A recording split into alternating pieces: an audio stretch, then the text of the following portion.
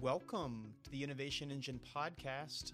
I'm Will Sherlin, and today we'll be talking about one of the most important aspects of innovation, ideas. Different approaches to coming up with big ideas, how to select the right ones to act on, how to measure a number of different ideas, and more. To talk about ideas and how they relate to innovation, we're pleased to have on the podcast today Keith Harmeyer, who's the co-author of Smart Storming, the game-changing process for generating bigger, better ideas. Keith and his partner at Smart Storming, Mitchell Ridgey, run a consulting shop that has provided leadership and innovation training to employees at Google, NBC Universal, Diageo, Under Armour, and MIT's Sloan School of Management, among others. Welcome to the podcast, Keith. Thanks, Will. It's good to be here. Thanks for having me. Absolutely, our pleasure. So let's kick things off with the book, Smart Storming. And the first chapter of the book, which is available for free, by the way, at smartstorming.com, is titled Innovation, the New Darwinism. Can you explain to listeners what you mean by the new Darwinism and how it sets the stage for the rest of the book? Sure, absolutely. When we talk about the new Darwinism, what we really mean here is that, and I don't think this is a surprise, certainly not to anybody who would be listening to this podcast, but innovation has really become the new benchmark of success in business.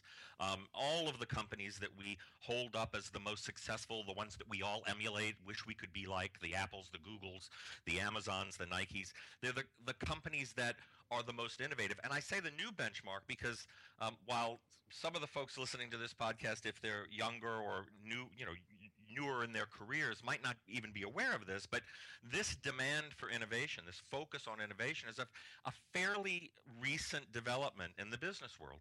Mm-hmm. As recently as 15 or 20 years ago, innovation was really the domain of a handful of special companies that worked in very specific areas and came up with these types of products and services that were breaking new ground all the time. But today, that's changed. Every business, every industry is under a continuous demand to innovate, to reinvent themselves, to improve, to offer more for less. The reason that this is going on is, we could talk about that for hours, but it really has to do with the consumer and how much power is in the hands of the consumer nowadays. Again, not that long ago, consumers were pretty much at the mercy of the companies they did business with. Today, it's just the opposite. Consumers hold all the cards because they have a virtually infinite amount of information at their fingertips 24/7, and so they can find out whatever they need to find out, interact with whomever they would like to interact with at any given time. So we always say, the reason we call it the new Darwinism is today, if you don't innovate, you very quickly drift into irrelevance. Right? Consumers will very soon get tired of you and forget who you are and move to someone else. If you don't innovate, someone else will. So that's really what it's all about. And the way that relates to the book, and of course you sort of referenced in the opening, Will, is that innovation, every innovation that's ever been developed in the history of mankind has at least one thing in common, and that is that it began as an idea. Ideas are the seeds of innovation. And today, you need a lot of ideas to stay in the game. We always say companies used to be able to thrive for decades with one great idea. Mm-hmm. And if you think about that, that's really true. Companies would come up with one great idea, and maybe for generations, they would lead their industries. Today, you need a great idea every year, every season, every month, in some industries, every day. So this constant demand for innovation, for ideas, is really the work that we do at Smart Storming. It's helping people learn, helping organizations and teams learn how to generate ideas more efficiently, more effectively, in less time and higher quality. Okay, good deal. Mm-hmm. So innovation is a broad enough term that it means different things to different people. When you and Mitchell were writing the book, how did you define innovation?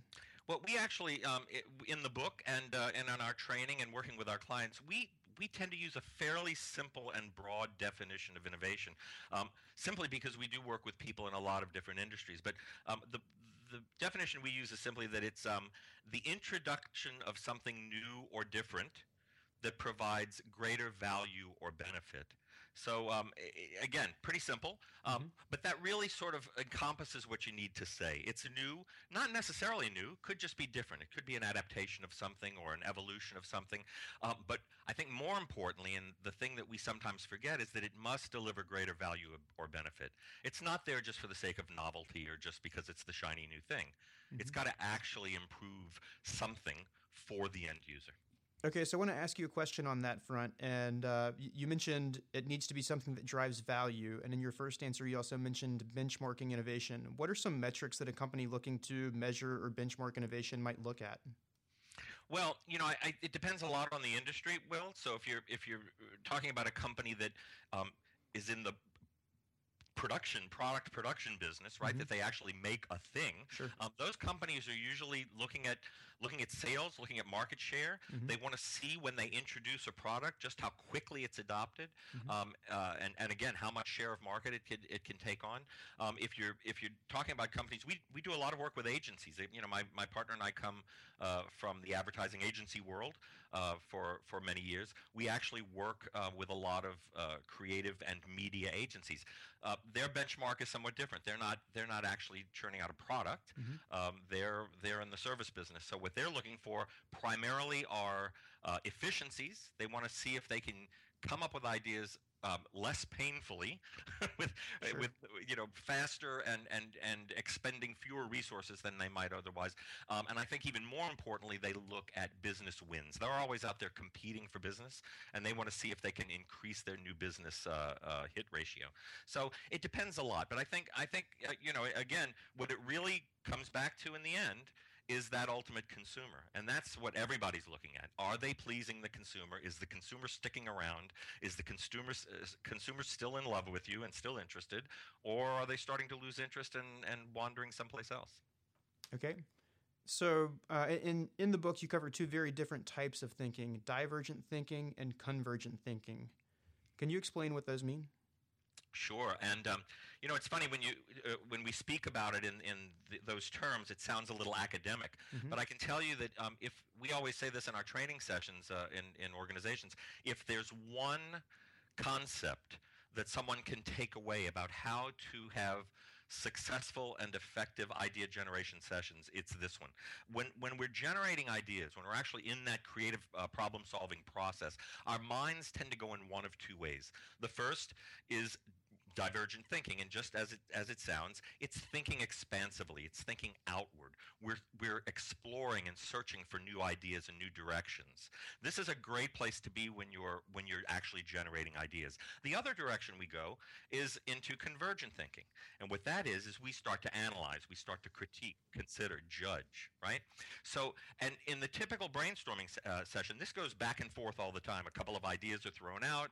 Somebody says, well, I don't know if we could really do that. We probably don't have the money. The client probably wouldn't buy it, right? So we go immediately from divergent thinking to convergent thinking. This is a very inefficient way to generate ideas.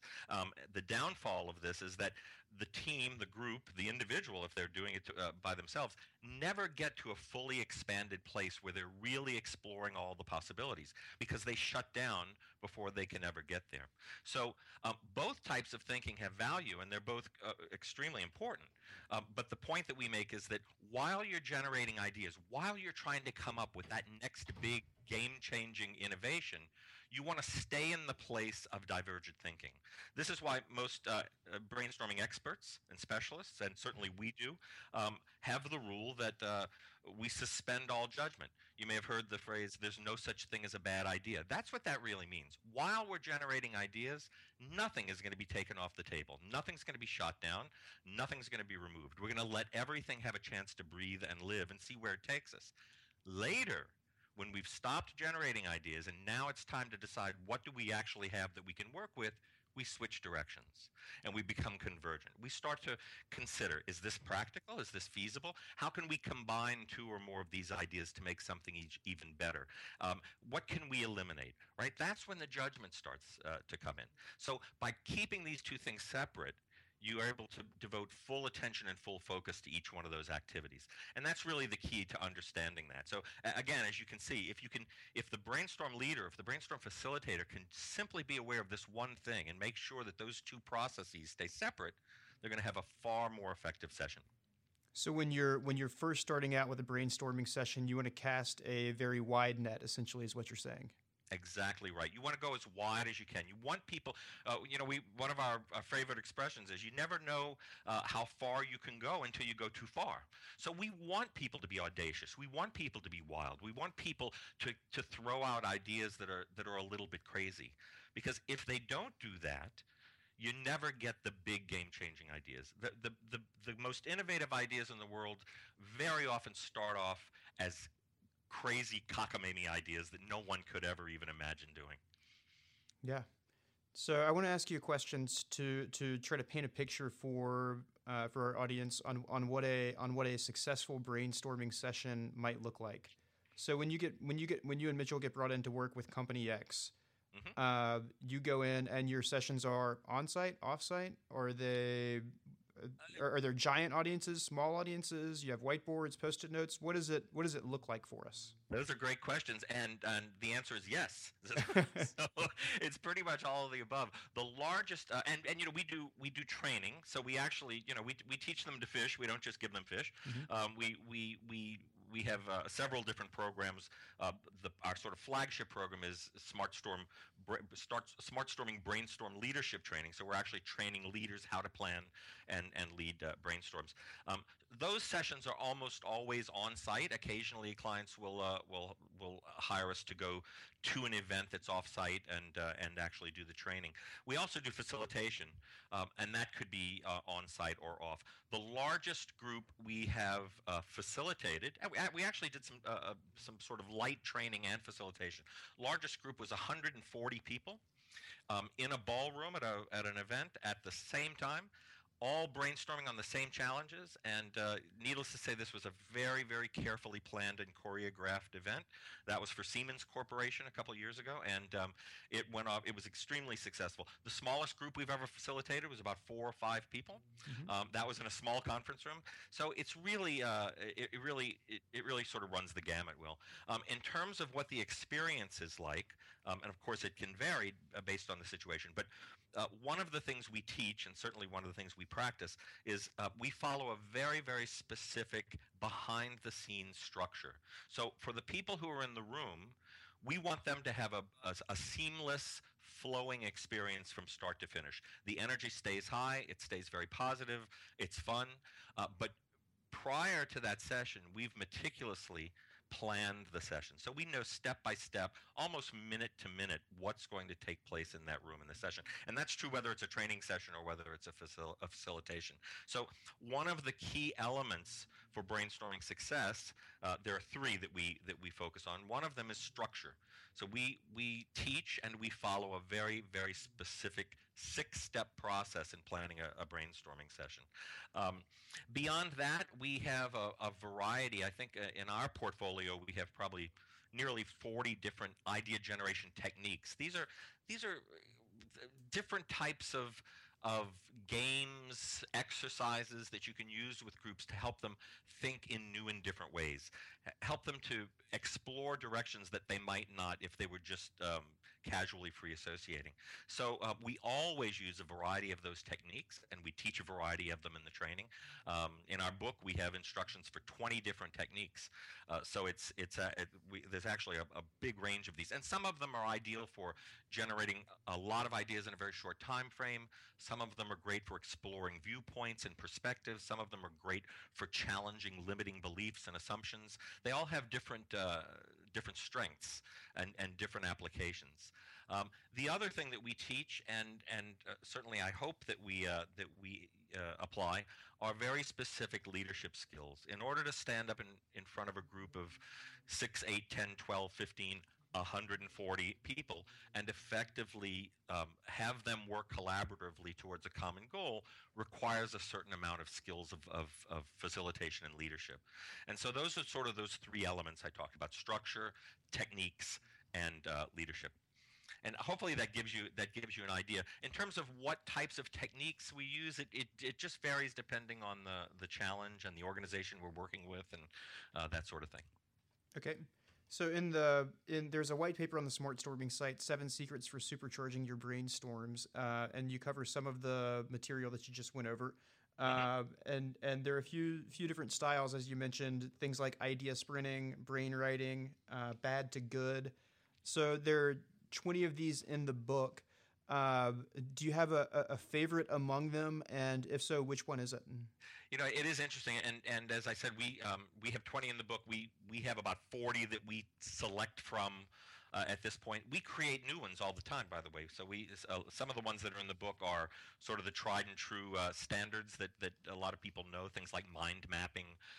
We have our own version of SWOT analysis that's a little more expanded, and a lot of people know what that is. But we create new ones all the time. Um, in terms of favorites, I think individuals sort of have their favorites. Mitchell has a few that he likes more than I do, and I have some that I like. But there's one technique in particular um, that I use a lot and find remarkably effective, and I'll share it with you. It's called brain writing. It's a deceptively simple technique that's extremely effective, and it's very simple. Basically, you present the challenge to the group. If you have a large group, you break them into smaller groups of no more than about 8. Ideal would be 5 or 6, um, and and it's a silent writing technique. Instead of verbalizing ideas, everybody writes an idea down on a sheet of paper, and then once they've written the idea down to solve the challenge, everyone passes their paper to the left in a circle. You read what's on the paper, see what it inspires. How could you add to it? How could you make it better? How could you actually, even if you're inspired by a completely different idea, you write that down on the paper, once again pass it to the side. So it's basically sort of a round robin. All the papers go around the circle until they get back to the original owner. If you have 5 people in the circle, by the time you get your sheet back, you have 5 ideas on that sheet, all contributions by each person in the group. You have 5 people in the group times 5 ideas. You've got 25 ideas. This can take maybe 10 to 15 minutes, and suddenly you have 25 fresh ideas. It's also a great way to level the playing field because there's no debate, there's no argument, there's no discussion. Everybody's writing silently on their own. So everyone has an equal voice in sharing their ideas. Super technique and very effective. I use it all the time. Okay, so it's like almost like a game of written telephone. Exactly. Yeah. Okay, good deal. Yeah, there are actually a couple of techniques, but one in particular we hear back about a lot is sort of a first cousin to brainwriting. It's called group graffiti, and very much like it sounds, we basically paper a wall with white paper. We use post-it easel pad notes, so the large post-it notes, and basically create a big wall of white space. We present the challenge, and then just ask everyone to spontaneously and randomly go up and start adding ideas to the wall. And also, of course, to read what other people are writing and add to it, expand on it, that sort of thing. It's a lot of fun. It's a great way to get people literally up, on their feet, thinking on their feet.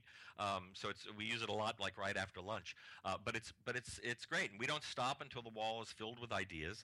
And then after that, we then go with the group and sort of intuitively select the ideas that are up there that they think are the best. So people will go and put an asterisk or a star next to their favorite ideas. So yeah, clients like this a lot.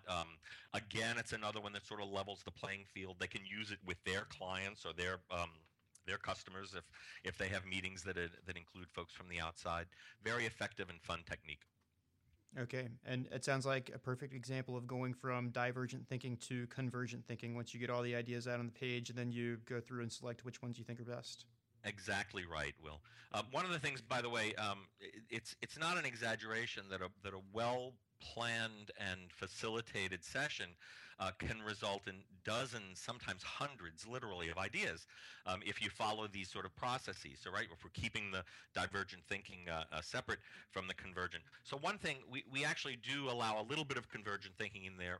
One of the things that we recommend is that folks harvest ideas along the way. So let's say we do a brain writing. At the end of the brain writing exercise, if you have 2 or 3 groups, you could have literally 75, 80 ideas.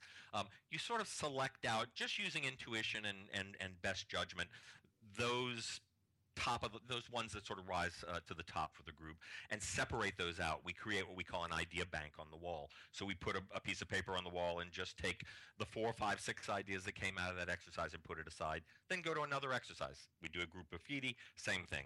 Cull out the 5 or 6 ideas from that seem the best. We never throw away the other stuff, but that way at the end of the session, instead of 200 ideas that we have to sift through and figure out what's going to work, we have a short list of maybe a dozen or 15 ideas that we can work with.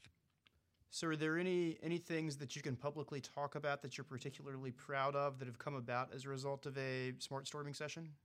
I can't talk. I can't talk about specific outcomes, but because we do typically sign NDAs, Sure. that sort of thing.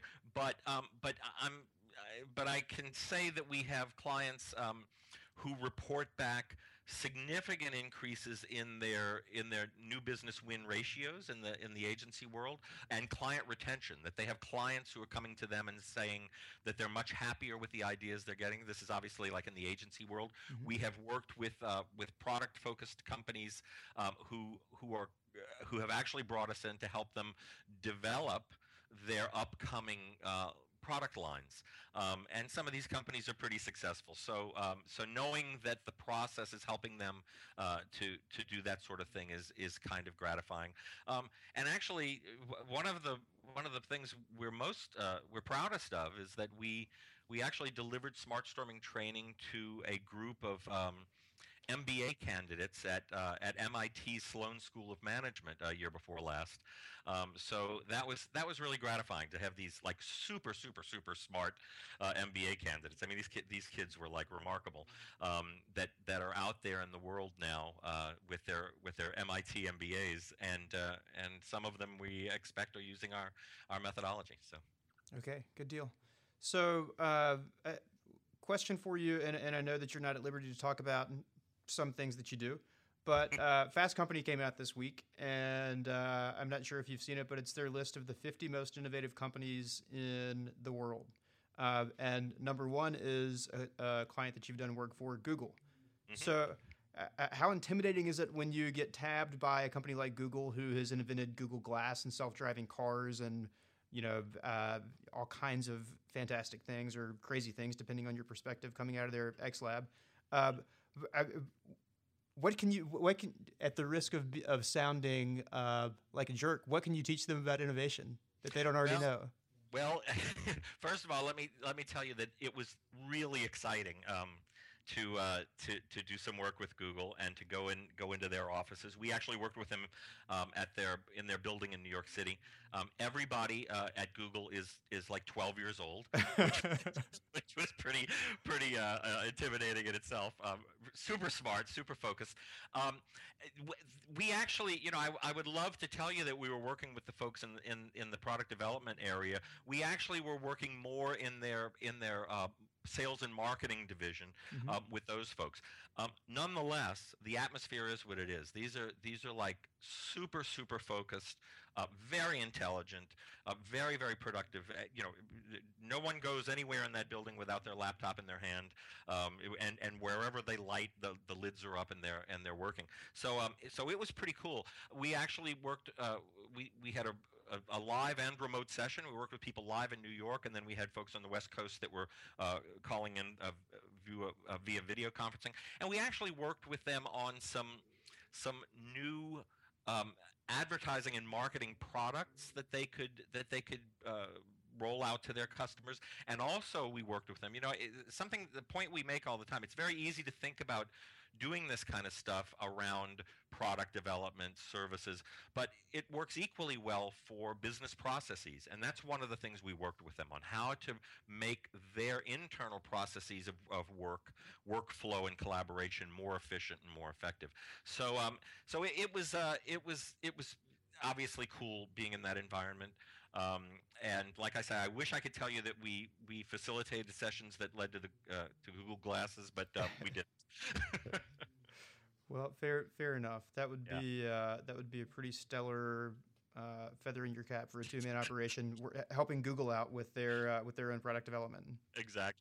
So Is there anything that's top of mind for you, Keith, that you feel like our listeners could benefit from when they are looking to come up with that next game-changing idea that can really help move their business forward? One of the things that we've learned in our work, Will, that we find remarkable, and we had no idea. Remember, we came from this world where we were called upon to generate ideas on a daily basis. We participated, my partner and I collectively have participated in thousands, literally thousands of brainstorming sessions in our careers. What we've come to learn through our own research of, at this point, I would think close to 2,000 people in a variety of industries, is that about 95% of the people who lead brainstorms in any industry have had absolutely no education or training in how to do it effectively. So the result of that, if anybody who sat through any number of brainstorming sessions will confirm this, the result of that are some fairly dysfunctional and disappointing brainstorming sessions. That's the other survey we do, is how many people really love brainstorming, how many people have been in really bad brainstorms, and it's pretty much unanimous. People agree that brainstorms as typically facilitated are pretty bad. So again, we think this is a result of this fairly rapid change in the demand for ideas and innovation. We have clients, by the way, who aren't from the technology world. They're media agencies who never had to generate great creative ideas, even as recently as 10 years ago. Now their clients want new thinking. They want to do things that no one's ever done in the media space, right? These people are having to do something they never did before. So I guess the thing that I would share is, if you're in a business and if your role in that organization is to generate ideas or to lead others in idea generation and in developing new ideas, learn a little bit about how to do it, right? We all learn how to use Microsoft Word. We all learn a little bit of, at least a little bit of Photoshop, so that we can put funny pictures on Facebook. We all learn how to use Facebook. Learn a little bit about how to plan and lead an effective brainstorming session. Even a little bit. You don't have to become an expert necessarily, but I guarantee you, most people are so ill-equipped to do it that even the slightest effort will return massive results. So I think that's the thing I would encourage people to do. Go online, Google brainstorming techniques, buy our book, and learn that. Go to our website, read some of our blogs. The white paper you mentioned, the 7 Secrets, that's a free download for people at our website. There are resources out there that can help you. Just take a few minutes to think about what you're going to do in that room and how you're going to make it more effective than the typical brainstorm where everybody goes in and sits, a couple of people throw out ideas, and basically not much happens. So that would be the thing that I would encourage folks to do. This has become a critically important business process. It's not just a casual thing we do every once in a while. It's a very important process. This is the lifeblood of business today. Okay, so I've got a very important question for you. Mm-hmm. One of your clients at Smart Storming is Under Armour.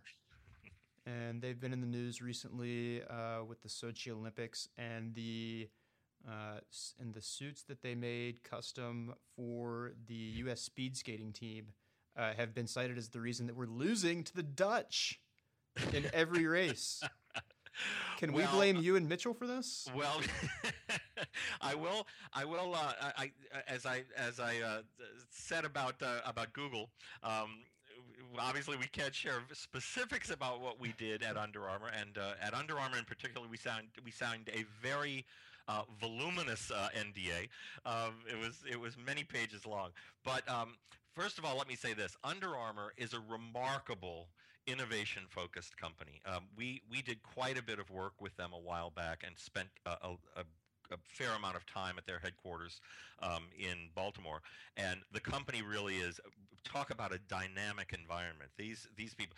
In fact, the point was made to us by a marketing consultant we were sort of collaborating with at that time over there, that Under Armour is not a sports apparel organization. It is an innovation organization. So the company is constantly pushing the edge. I will tell you that there was no discussion of speed skating suits during any of the sessions that that we held.